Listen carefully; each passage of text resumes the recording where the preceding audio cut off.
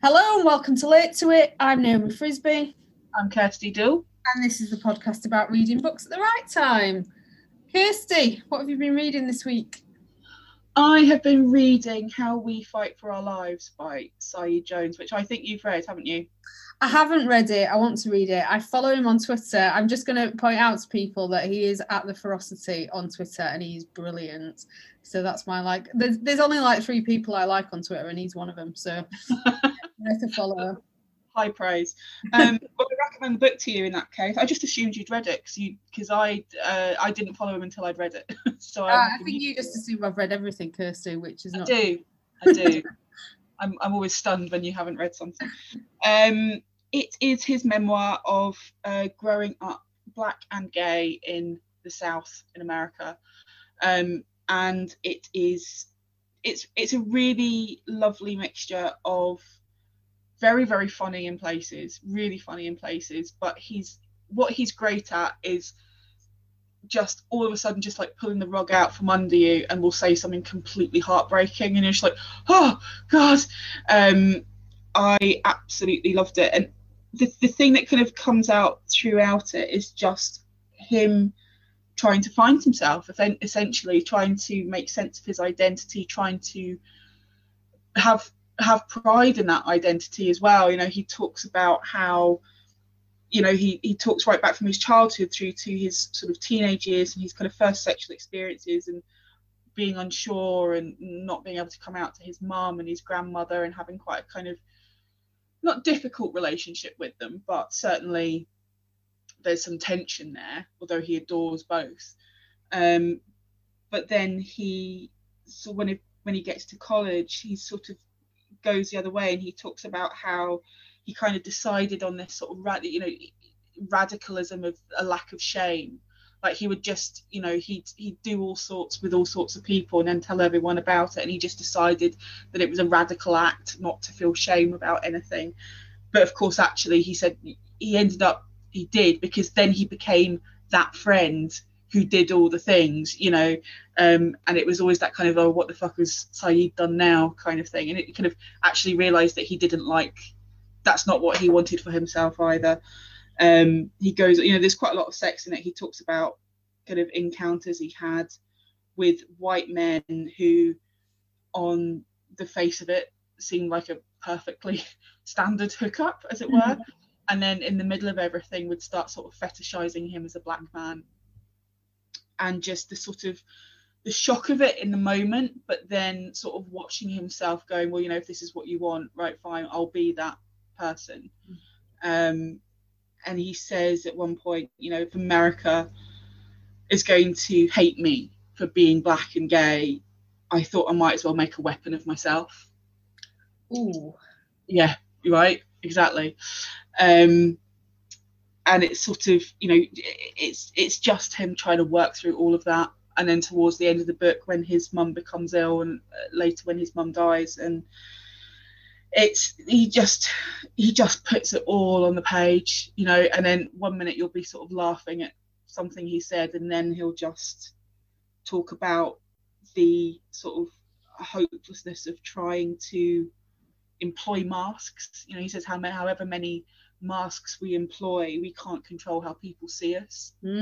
Just like every so often I'm just like, I need to write this down. These are post-it notes all over my house. He also talks about an incredibly traumatic experience with a man who turned violent and did try and kill him, and the sort of difficulty in writing, wanting to sort of reclaim the experience by writing about it and sort of saying, I tried to leash him to the page and I couldn't. He kept sort of getting off the page and sort of doing his own thing. So there's, that talking about him as a writer as well as a poet. I mean, I think he's predominantly a poet, but this is his memoir.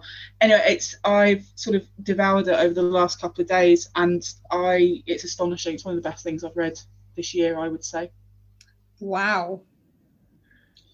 Quite good. Go and read it. I genuinely thought you'd read it, so I know we had this conversation just before that you don't like people telling you should do something, so I won't do that. But I will strongly recommend that you read it because I think you'll really like it. I mean, to be fair, you could tell me that I should read it because you had me at lots of sex and then it went up from there. So just adding to my reputation.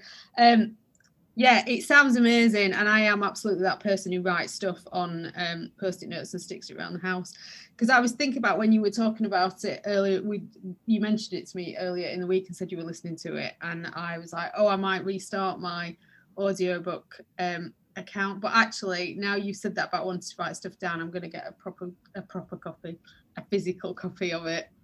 Yeah, so I listen to an audiobook, and I quite like listening to non-fiction and memoirs, particularly on audiobook and essays and stuff. But that is one where I think I am actually going to go out and buy a paper copy as well, because I kept kind of like winding it back, going, what was that? Well, let me write this down. But that feels like a book I want to keep. And I don't know, something about audio, and I love audiobooks. I listen to quite a lot, but there's something about them that somehow feels impermanent. I feel sometimes that same way about ebooks. I'm quite happy reading on an e-reader, but if there's something that I really love, I will go out and buy the physical copy so I can keep it on the shelf. I think we're in shelf territory for this one.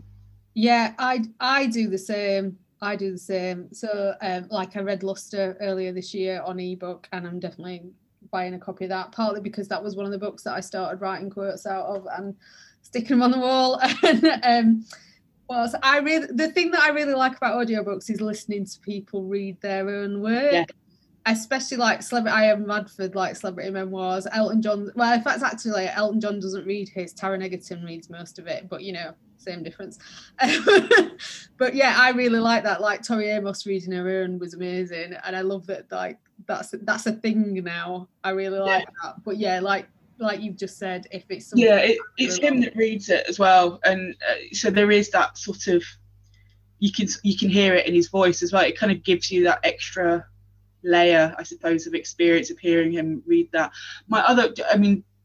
Just in terms of celebrities reading their own audiobooks, my fail-safe recommendation is Not My Father's Son by Alan Cumming, which is just astonishingly good. And he reads it, and it's one of my favourite audio books that I've ever listened to. It's just brilliant. It's also just a great book as well. I'll put it on the list for when I'm listening to audiobooks. I recommend it. What have you been reading?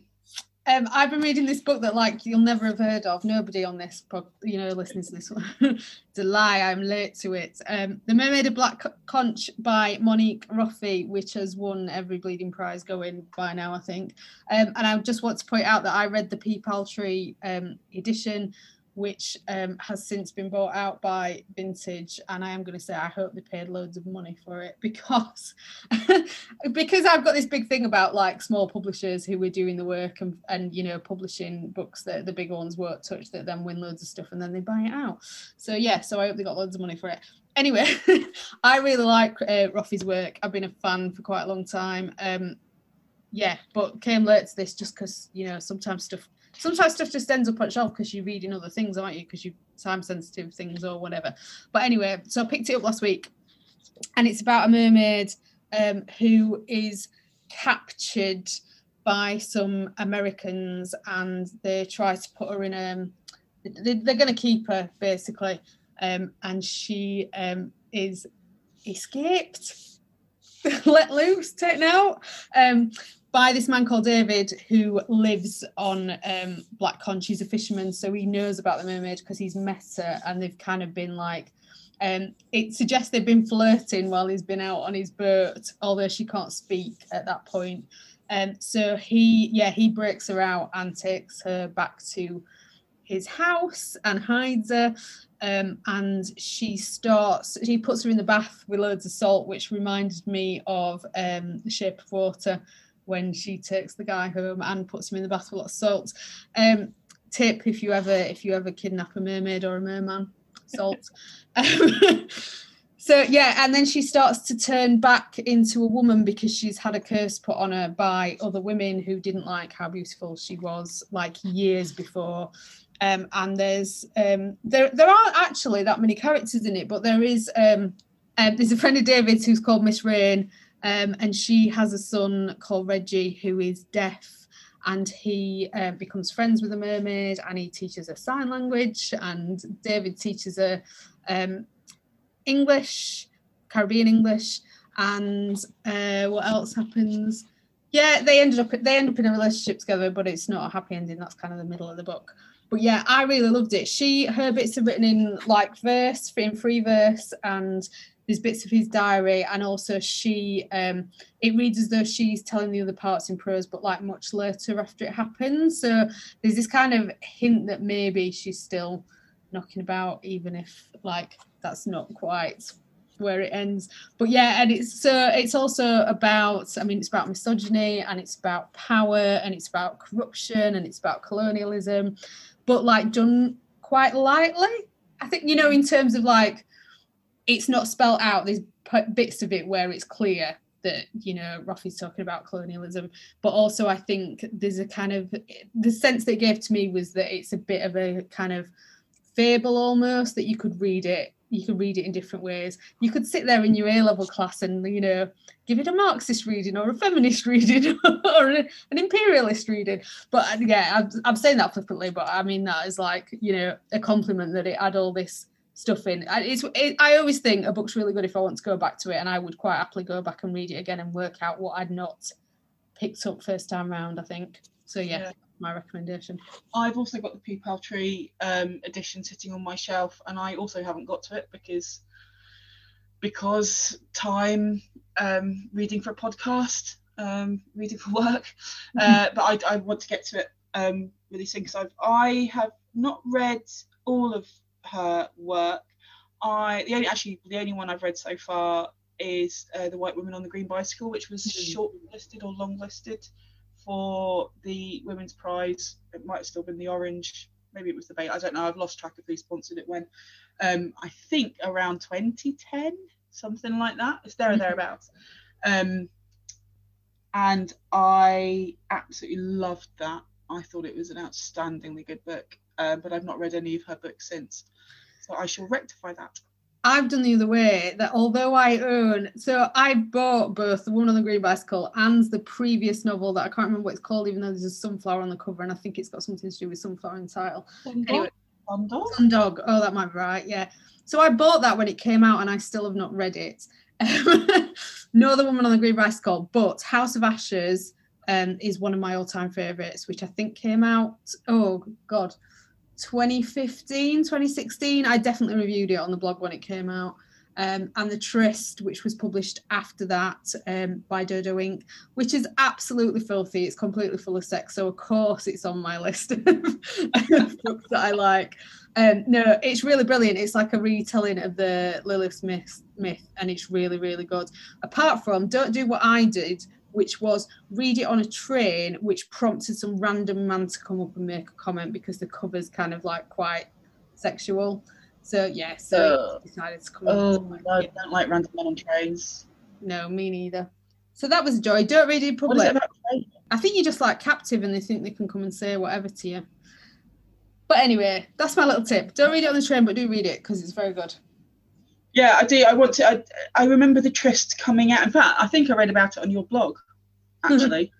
And I remember thinking, I want to read that, and then promptly did nothing about it. So I will get there eventually.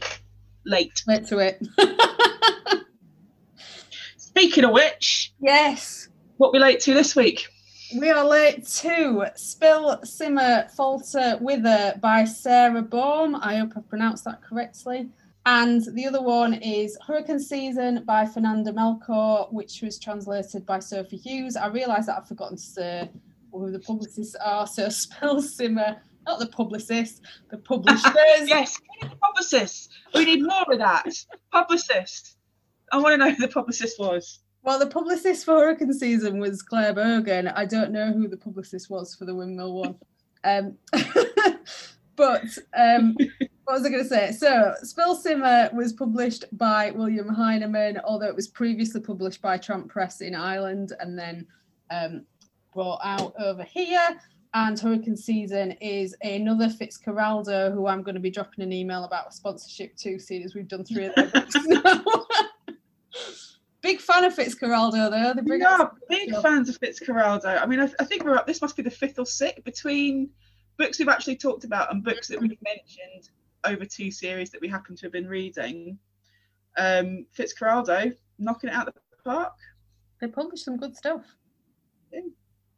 So we're going to start with Spill Simmer Falter Wither, which is about one man and his dog. That's my succinct summary. No, it's about this man called Ray who's 57. He has just bought a dog who's called One Eye because he's got one eye. He's a bit vicious. He lives on his own. His father's dead. He lives in the house that he lived in with his dad. What happens? Oh yeah, the dog attacks another dog, and eventually he decides that they need to go off on a road trip. So they go on a road trip, and then they come back. Is that fair summary, Kirsty? That's pretty much what happens. It's a funny old book, this one. I was really looking forward to this one. This is, in fact, I may have suggested both of these. I can't remember how it worked out with our mythical spreadsheet, but I know I suggested Spill Simmer. I think you did suggest both of them, but also I had both of them and wanted to read them, so I'm not going to dump all the blame on you. Yeah, I've had this on my shelf for ages, for so long, so this seemed like a very good opportunity to read it. 2015 it came out. There were bits I really, really liked about it. I think that the stuff where he talks about his dad is incredibly well done. I think there are moments in the writing that are really, really beautiful. I mean, it's all told from a kind of second person perspective. Ray is talking to his dog, to One Eye, throughout. So essentially the reader is put in the position of One Eye. He's referred to as you all the way through.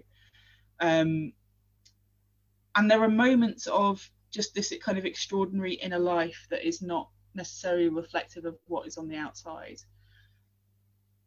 But I've got to say, there are some quite dull bits as well. I'm so sorry, I feel really bad saying that, but there's a lot there that I felt perhaps didn't need to be.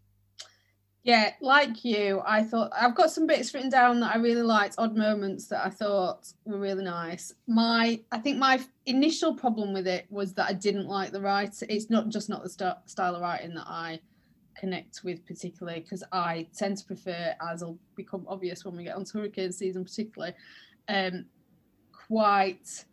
what word do I want? Stripped, I was going to say snappy, but stripped back, clean, whereas Spill Simmer is much more lyrical, and some people will love it, I know they will, but I just found it slowed everything down, and I felt actually after I'd finished it and I was thinking about it more, that it didn't really suit the story that was being told, or I didn't think the two things connected. For me, it seemed to put a distance in it, between me and the story, that I thought didn't need to be there. And it almost there's some deep trauma in the story that comes in the last 20 pages, and I'm like, why is it in the last 20 pages? This is the bit I'm interested in. But maybe that's me. Maybe I was the wrong reader for the book, because it comes with lots and lots of great quotes from people who I admire. So maybe it's shortlisted for the Costa First Novel Award, winner of the Geoffrey Faber Memorial Prize. We've got quotes from Anne Enright, loads of newspaper quotes. We've got Mary Costello, yes, given a quote, who I know you're a fan of, Emma McBride. So there are plenty people who absolutely love this book, and delighted for them. Do you know what I mean? There are lots of people who love this. And who am I to argue with Anne Enright? On the one hand, the writing is very meandering, and that does fit in the sense of you've got this quite directionless man, literally at times. This man has spent his entire life in the one house. He has never gone to school, we find out. He has barely left the house. We find out that his dad has died sometime previously. We have found out that until that point he had never made a phone call. He had never answered the doorbell. This is a man who has barely functioned in society, essentially, which is not to put a value judgment on it at all. But he doesn't have a job. He's never had a job. He's never been to school. He just lives his life in his house.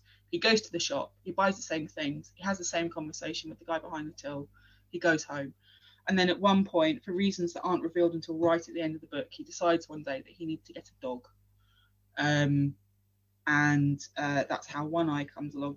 And at this point, the book's split into 4 sections called Spill, Simmer, Falter and Wither. And Falter is the section where him and One Eye are on a road trip after One Eye attacks another dog, and out of fear that the dog's going to be taken off him, they sort of go on the road. And they're not going anywhere. He doesn't even know by the end of it how long they've been away. 9 weeks, 10 weeks, 11 weeks, no clue, no destination. They're just driving round and around and around. So in a sense, that meandering, I think, is very appropriate. But I don't know, I didn't feel it's a particularly satisfying thing as a reader. Like, I can maybe see what she was doing, but I think I'm the same as you. I'm not the right reader for the book. I don't think it's the book's fault, but you're a writer, maybe you'll understand what I mean, but it felt like more of a book for a writer than for a reader at times. Ooh. I don't mean that bitchily. I really don't. Yeah, because there are people who are writers. I think that's right. I'm trying to think of. I've described people as writers before. I'm trying to think who I was talking about, and I can't remember. But yeah, a certain type. Do you know what I was thinking about as I read it? There was an essay a few years ago now by Claire Vane Watkins, where she wrote about that she wrote her first short story collection with a very particular reader in mind, and she was thinking about, she wanted to write the sort of literary fiction that gets prizes, that's, held up, that's very much, now people will pull me up on this, and so I'm going to try and explain myself, but I refer to it as literary white man fiction. Right, and I'm not talking about David Foster Wallace this time. I am talking about. That would be my next comment. No, not David Foster Wallace, but like Colm Tobin or John Banville. The people who win the Booker or who previously have won the Booker. That sort of writing that the literary establishment holds up, and it felt to me a bit like she'd internalized all that, and that's what she was writing.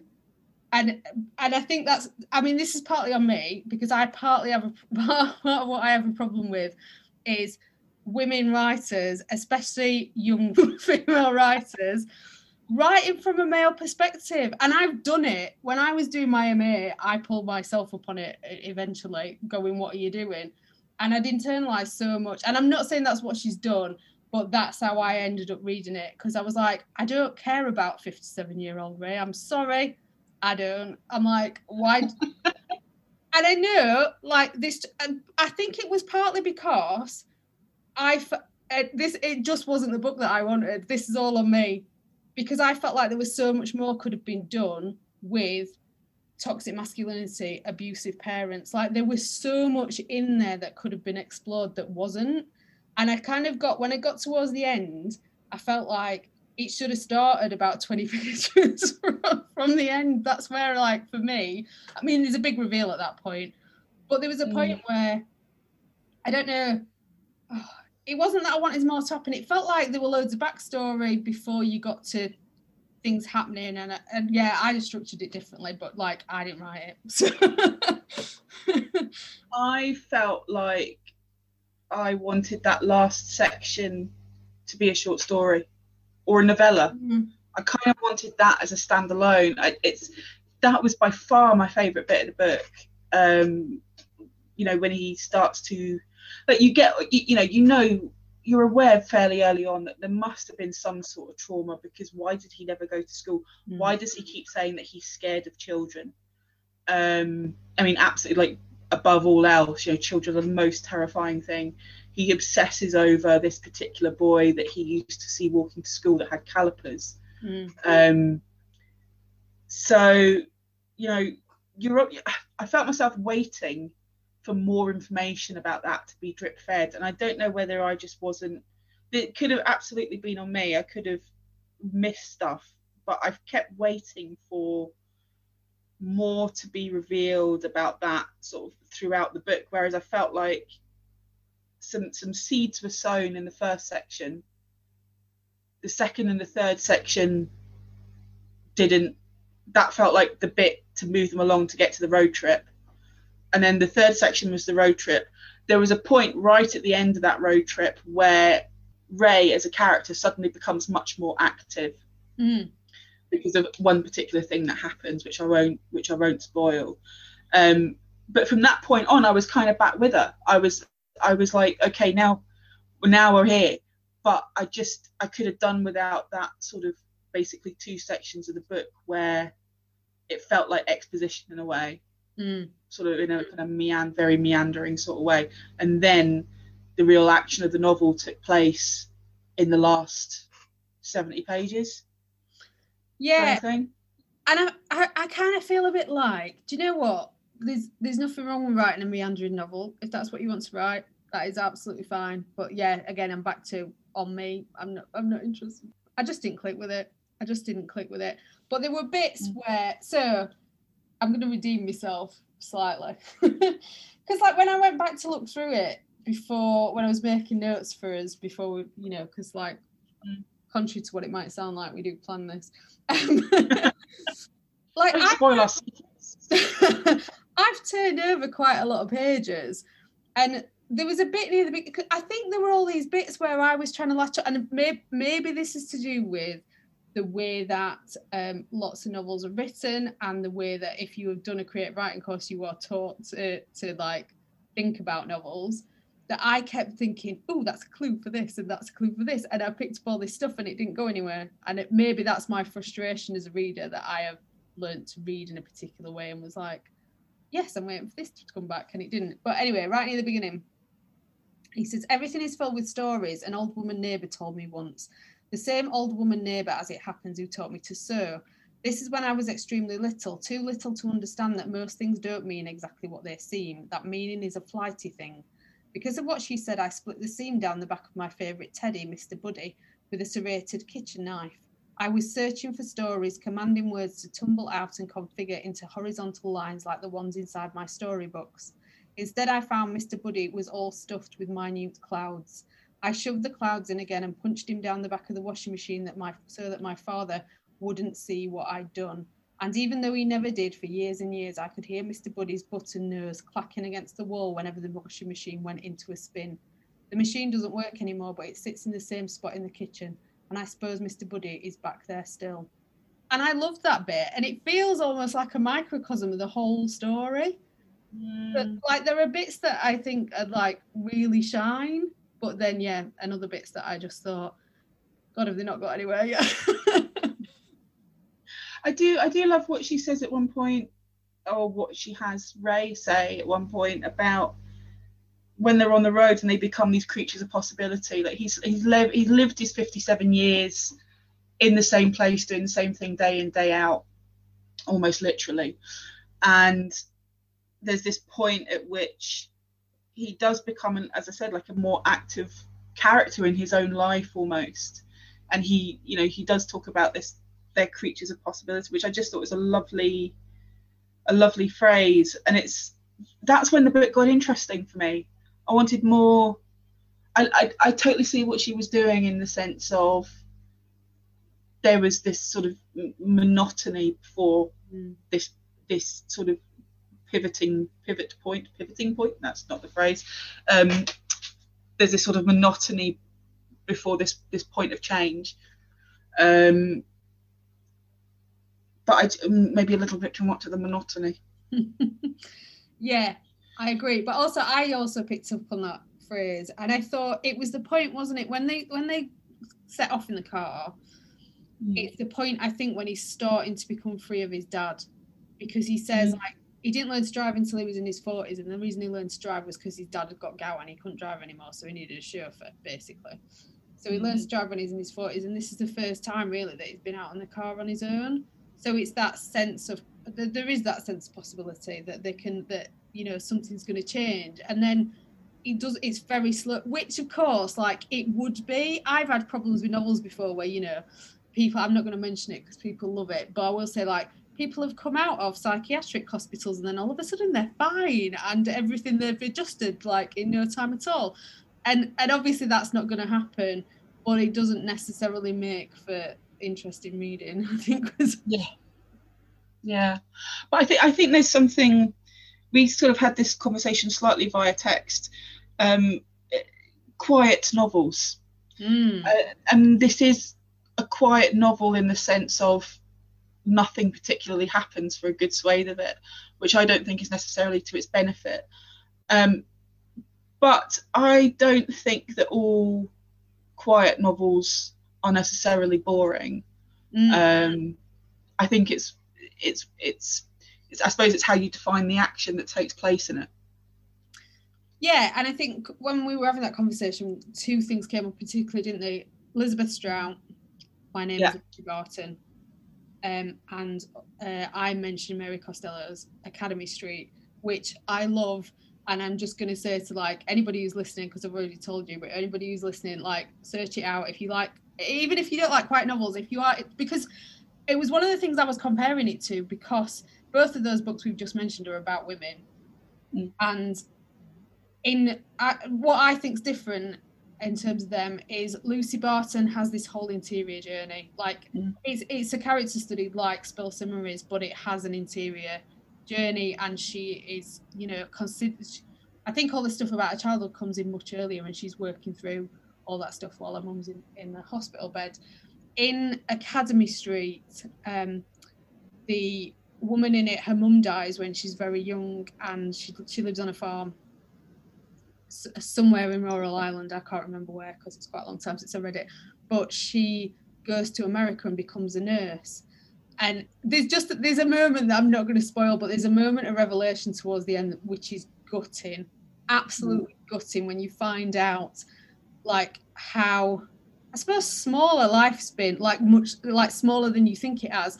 But I think with that as well, there's still that like development. She grows older. She you know, she goes to America and she lives on her own, but things happen. and I think it's to do with interiority. And I didn't think, even though this is narrated to the dog and we're almost onlookers, I didn't think there was that much of a progress for him. Like, he's just starting it at the end. He's just starting it because he's not really come to terms with what his dad did to him and what effects that's had and what happens next. I mean, he could have sat in the house. For me, he could have sat in the house for the whole book if there was some internal progress or, yeah. And I think I completely agree with that. I've not read Mary Costello, but I will. You've recommended her to me. I will read her. But I agree with Lucy Barton. I really loved that book. But it is, although sort of physically nothing much happens, there's still that, as you say, that kind of that interiority, that is that a word? That you know really works. She's just an incredible writer. I mean, the key to it normally, I mean, I say normally, like, not all novels are like this, but there's got to be some tension, isn't there, somewhere? And I just felt there were parts of this where it didn't seem like there was any threat to me, even though we like thought there was. And I don't necessarily mean that means to be a massive threat.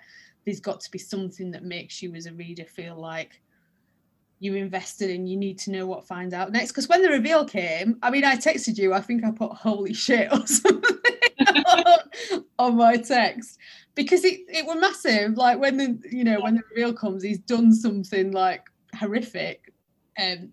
But this was interesting, I think, because for me it came out of nowhere, and then when you got to it, you said you knew. So I thought that was really interesting that you'd worked it out. Well, I think I'm trying to do this without spoilers. There's not many ways you could compare Spill, Summer, Fall to Wither with Hurricane Season, as you'll discover when we get to talk to Hurricane Season, although there are animals.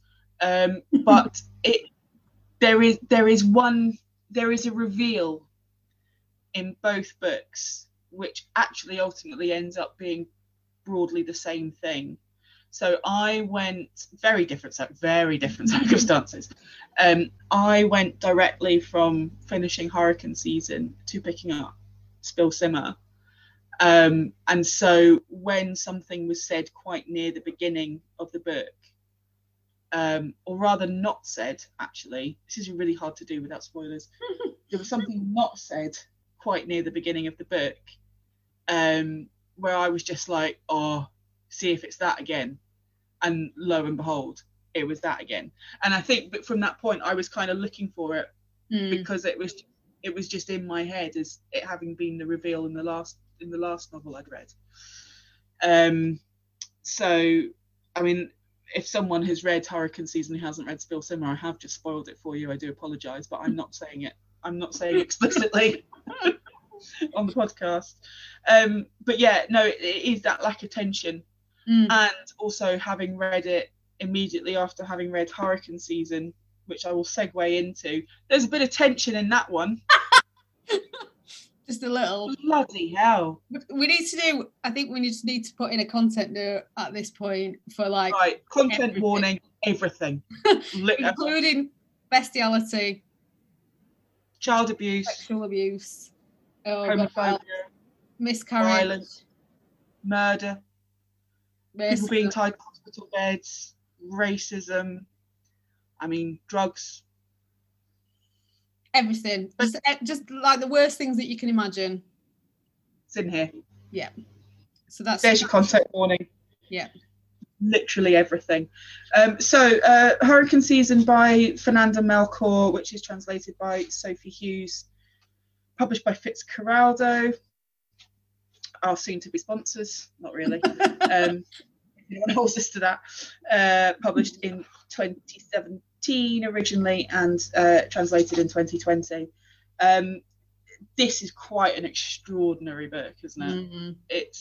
It's one that I felt somewhat conflicted about, but not because of its quality. It's an outstandingly written book. It is absolutely brilliant. For me, it was some of the content just got a little too much for me on Saturday afternoon, like sitting in my garden. Oh dear. But it is about a sort of village in Mexico called La Matosa, where there is a local person called the Witch. The Witch is dead. The Witch has been murdered.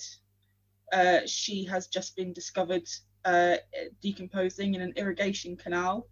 And then we go in each chapter, basically, you see from different people's perspectives what has happened, and gradually throughout the novel, layers upon layers upon layers are revealed till you eventually find out the precise circumstances of the witch's murder.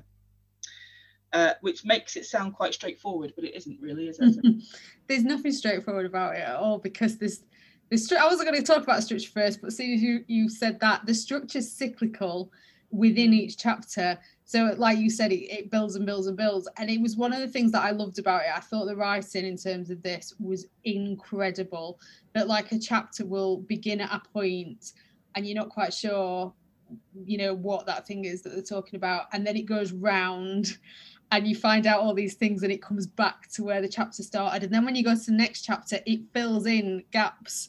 So it's almost like if I was going to draw it, actually, if I was going to draw a picture of the structure, I would draw it like the inside of a tornado. Actually, it's like, yeah, probably go from the outside in, actually. You start with this kind of big picture. Oh, well, maybe you don't. You start with you start with a small bit and it like grows as you get more information.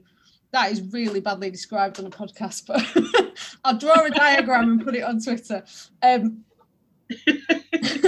content, bonus content. Yes, but which like makes it sound well. We've gone from making it sound simple to making it sound complicated, and it wasn't, because things just drop into place. I found that I was never confused about who they were talking about, which character, and I think that's probably because each chapter focuses on one person, with the other people sort of in the background or wherever they're required to be at that point.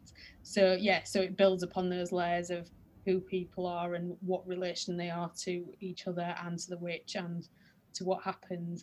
And yeah, I actually, I'm hesitating to say this. I don't have any reservations about the content. There were a couple of bits where I winced. And I think it's partly to do with the fact like fiction doesn't bother me as much, even though I know that like all of this has probably happened somewhere.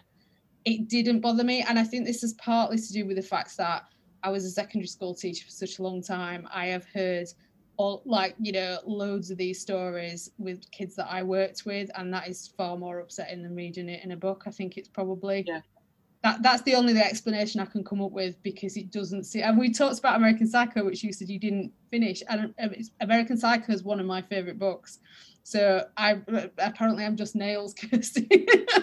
Well, yeah, do you know what? I don't quite know why I reacted quite as viscerally to this, because it for me, it wasn't the fact there's a lot of violence in this book. It wasn't the violence that I reacted to at all. It was almost specifically Norma's chapter. Yeah.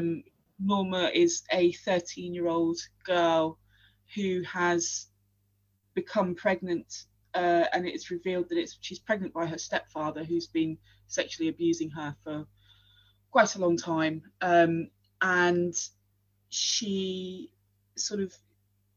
basically kind of gets together with this other sort of teenage boy character in the book, who has his own stuff going on, which is another chapter which I won't sort of get into, but he is sort of naive enough to think that the baby is his, even though she's several months gone and they've only been together for 3 weeks. And Norma and the boy's mum, who is a sex worker, they go to the witch essentially for a potion, a kind of concoction that will induce an abortion, and it goes quite badly wrong, and she ends up in hospital. But you know, it was the chapter that she narrated where she's talking about that. She's talking about the grooming and sexual abuse by her stepfather. She's talking about how she knows that her mother will blame her if she ever finds out. That it's this kind of internalized misogyny of kind of going, well, I know I've caused it. I know this is my fault. When of course she's a 13-year-old girl and she's taking it all upon herself.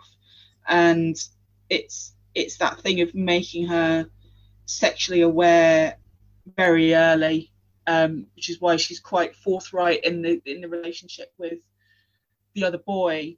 You know, she's very much the kind of driving factor, and that of course is explicitly born out of abuse, because she thinks that's how you behave with men. And I just found it completely heartbreaking, just utterly. It as much her kind of taking it on herself and blaming herself, but just seeing that behaviour being carried forward because that's how she believes you behave with men. Mm-hmm. I just found incredibly difficult to read. And I was thinking, you know, why is it that I've reacted so strongly? Because as we all know, I adore Mariana Enriquez, which has got lots of violence and darkness in it. You know, Cockfight by Maria Fernanda Amparero, which you talked about actually a few episodes ago, that I've also read, which is also a lot. So it's not that I think that this book is more explicit than those books. I think it was just the depths of the sadness and just those cycles and just the kind of relentlessness, the relentless awfulness of it, more than the violence itself. Do you know what I mean? And I don't know if I'd read it on a different day, maybe just on Saturday, I was feeling like I was feeling particularly sensitive. I don't know if I'd read it on a different day, whether I wouldn't have been quite so, because normally I don't react so much to stuff. Now, I don't know whether you're skirting this on purpose, but I'm going to go there, or whether you just blocked it out because it's that traumatic. Because what happens in that chapter, and it is really difficult to read, but I think Melchior's doing something really clever, here is that she's being abused by her stepfather, who's 29, when she's 12. But also, she is at an age of sexual awakening, and she talks about how much she's enjoying it and how much she likes the way it feels, like, you know, in terms of her body, because she's getting used to her body. And for me, what Melchior was trying to do there, I think, was pointing out that we don't talk to girls about their bodies and sex and what feels good and what's right and all those sorts of things. And then because she's been abused, she thinks it's good, but also that, and then she internalizes, like you said, there's a bit where she says, well, I kissed him first, and you're like, he's 29 and you're 12, no. And also that she thinks her mum's going to throw her out. And it's that, I think she's linking the two things together about what society does in terms of the way women's sexuality. And also she does it later on with Brando, who's gay but can't come out as gay because the place is so homophobic, and his so-called friends are so homophobic, and he's really in love with one of the other characters. There's this like beautiful scene where they wake up in fact, he's in love with Norma's husband. And there's a point, like, husband, I'm putting that in air quotes because they're both kids, and I mean, when he takes her to the hospital, they say they can't be married, she's only 13, what are you talking about? But yeah, there's this beautiful scene where they wake up together, where they've like spent the night together, and then he doesn't know what to do. He thinks, you know, he says, I'm going to fucking kill him, because what if everybody finds out that this is what we've done? But he's madly in love with him, and he can't explore his sexuality because in that society, and in our society still, to like a point, quite a long point probably for teenagers, that it's just not something you do or something you talk about. And so consequences are that behind closed doors, all these horrible, vile things are happening because that's not, you know, allowed or discussed, or, you know, or is just no one talks about anything. Yeah.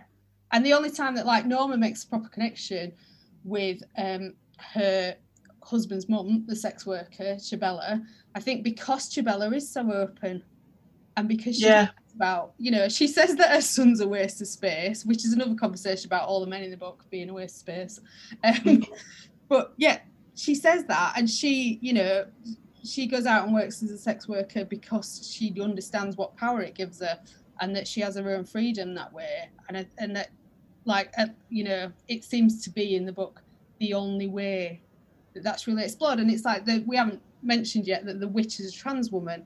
And, which is really interesting. We need to talk about the pronouns in a bit, because she does something interesting with that as well. But I hadn't worked out for most. It took quite a lot of the book, I think. It might even have been Brando's chapter before I realised that the witch was trans. And it's in the witch's house where like all the debauchery takes place. It's where the drugs are and where the gay sex happens. And so all the things that can't be done and talked about in the town happen in that house, and again, behind locked doors. And that's why they murder the witch, isn't it, really, is because they, you know, they don't want the stories to get out about who they actually are. Yeah, absolutely. So they make up stories about who she is, as a kind of protective, I suppose, kind of force field around them in a way. And what, you know, what happens in the witch's house stays in the witch's house, you know, except when it doesn't, which is ultimately how the witch ends up being killed. But as you say, the pronouns are really interesting because it is gradually revealed that the witch is a trans woman. And throughout the book, there is a lot of really offensive language, by which I mean homophobic slurs, there is racism, there is misogynistic slurs for everything you can basically think of, and none of it is censored. But at no point is the witch misgendered. They talk about her in terms of kind of homophobic slurs. And I thought that was a really interesting choice. And I haven't got an answer. I don't know why Melchior did it. I'm also wondering about as well, because she arrives as a girl. She's a trans girl at the beginning, because there's an old witch who, like, she just goes up one day. So she just turns up one day in the house, which reminded me a lot of things like Niven Governden's book and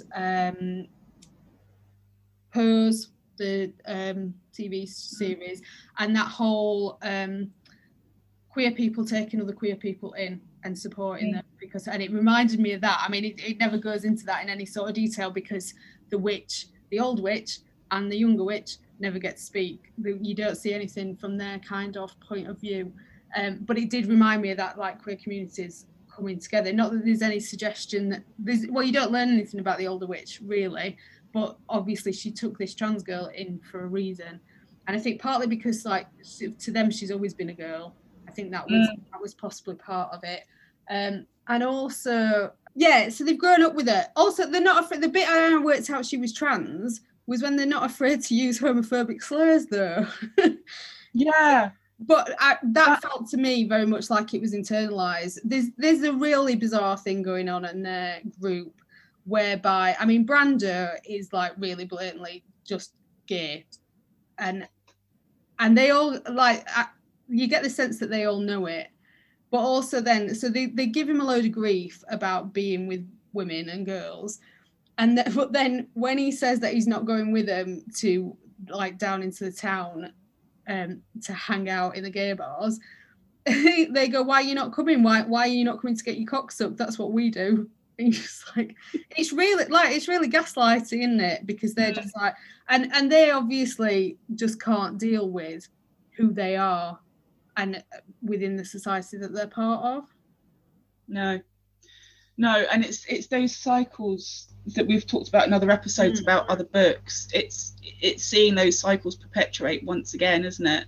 It's the older characters in the book.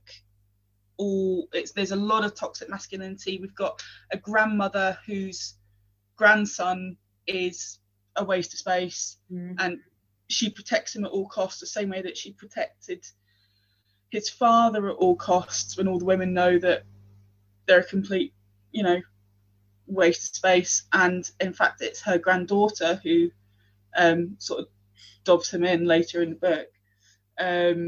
There's Chabela, who, while she's great, her husband, who has his own chapter, which is one of my favorite chapters, just because I thought like the structure of it was just so clever. It was, he's in a police interview and you're sort of kind of zooming in and out of, he'll be telling the story and then it's kind of good, and then the witness said, you kind of come back into that. But he's useless, her son's useless. You've got all these extraordinarily kind of toxic male characters of all ages, and the women are all incredibly put upon. They have to put up with so much. And I mean, Chabela, as we say, is the only one that's really kind of carved something out of it. And even then,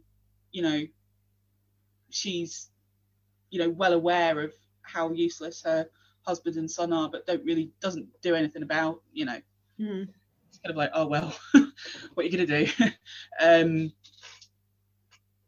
But yeah, there's so much of that, and it's intergenerational. It just keeps going. I think that's kind of in a way what I found difficult about it. It was profoundly depressing in places. Although, that said, we were talking before, like the ending does have a kind of oddly optimistic note, doesn't it? Sort of. I think it's a bit like it's half optimistic, half, yeah, well, in the sense that, so the end, there's this bit at the end actually that I wanted to read. I am gonna read it, but I am just gonna warn people before I do that it's a bit grim, and so you might want to forward a minute. But they're talking about the place in general, so the wider area, because this is told from the perspective of the guy who's going to bury the bodies, and there are multiple bodies by this point. They say the place is hot, that it won't be long before they send in the Marines to restore order in the region.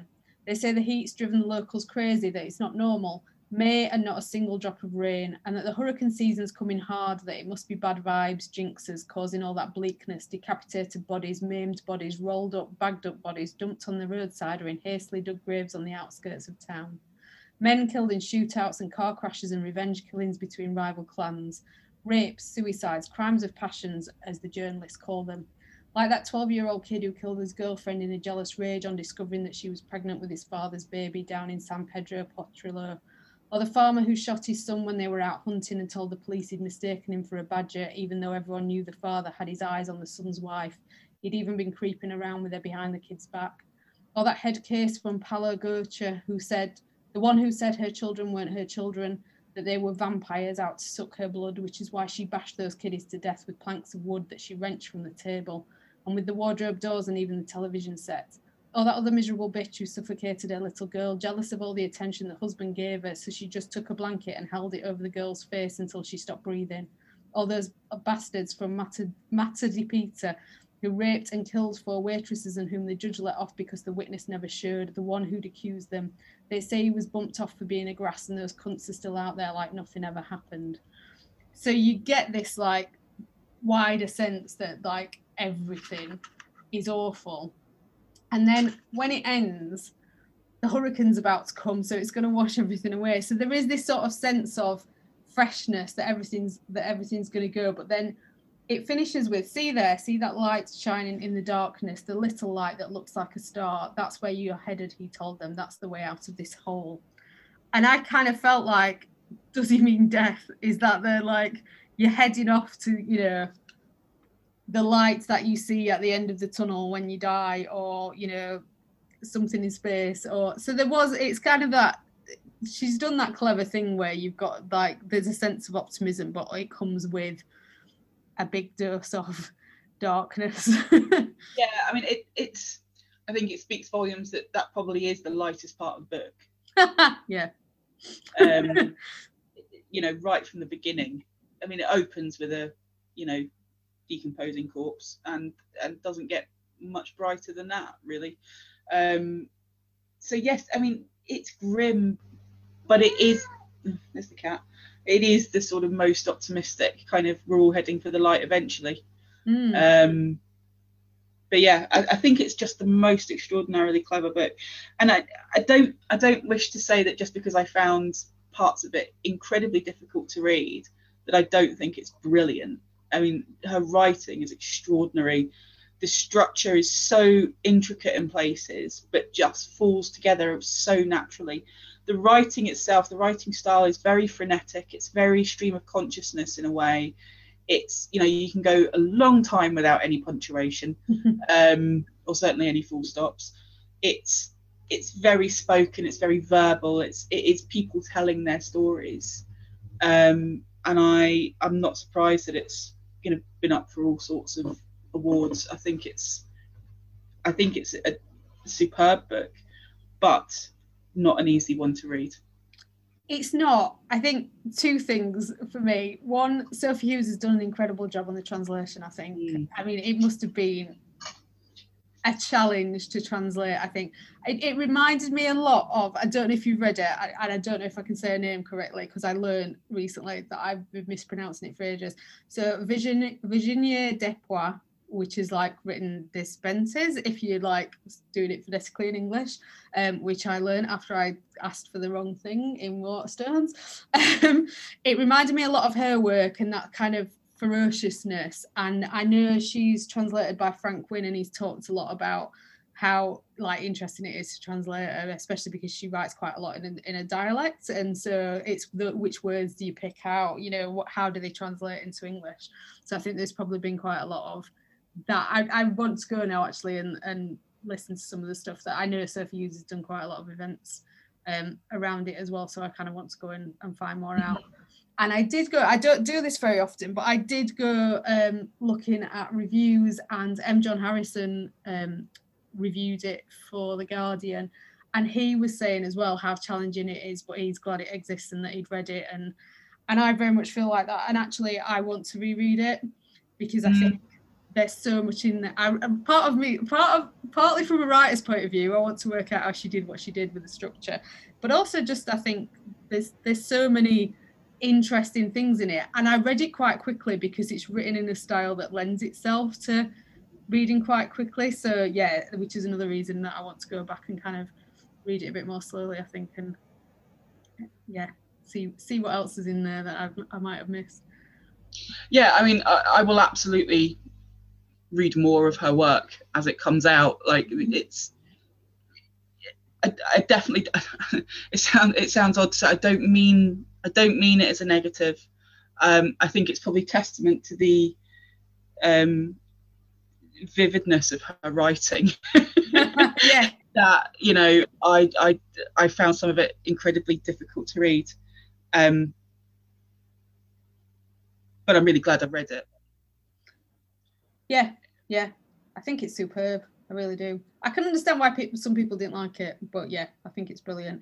And actually, I suppose after I said about Spill Simmer that I don't know why women wanted to write about it. Now this is I suppose it's balanced in terms of whose perspective it's from. It's kind of 50-50, but also yeah, there's that whole thing about women and what there's always somebody coming up with like moralistic things about what women should be allowed to write, or people being relatable or likable or whatever. So actually I'm really glad that books like this exist, that women are writing them, that they're being published, that they're there, and yeah, it feels like a step forward.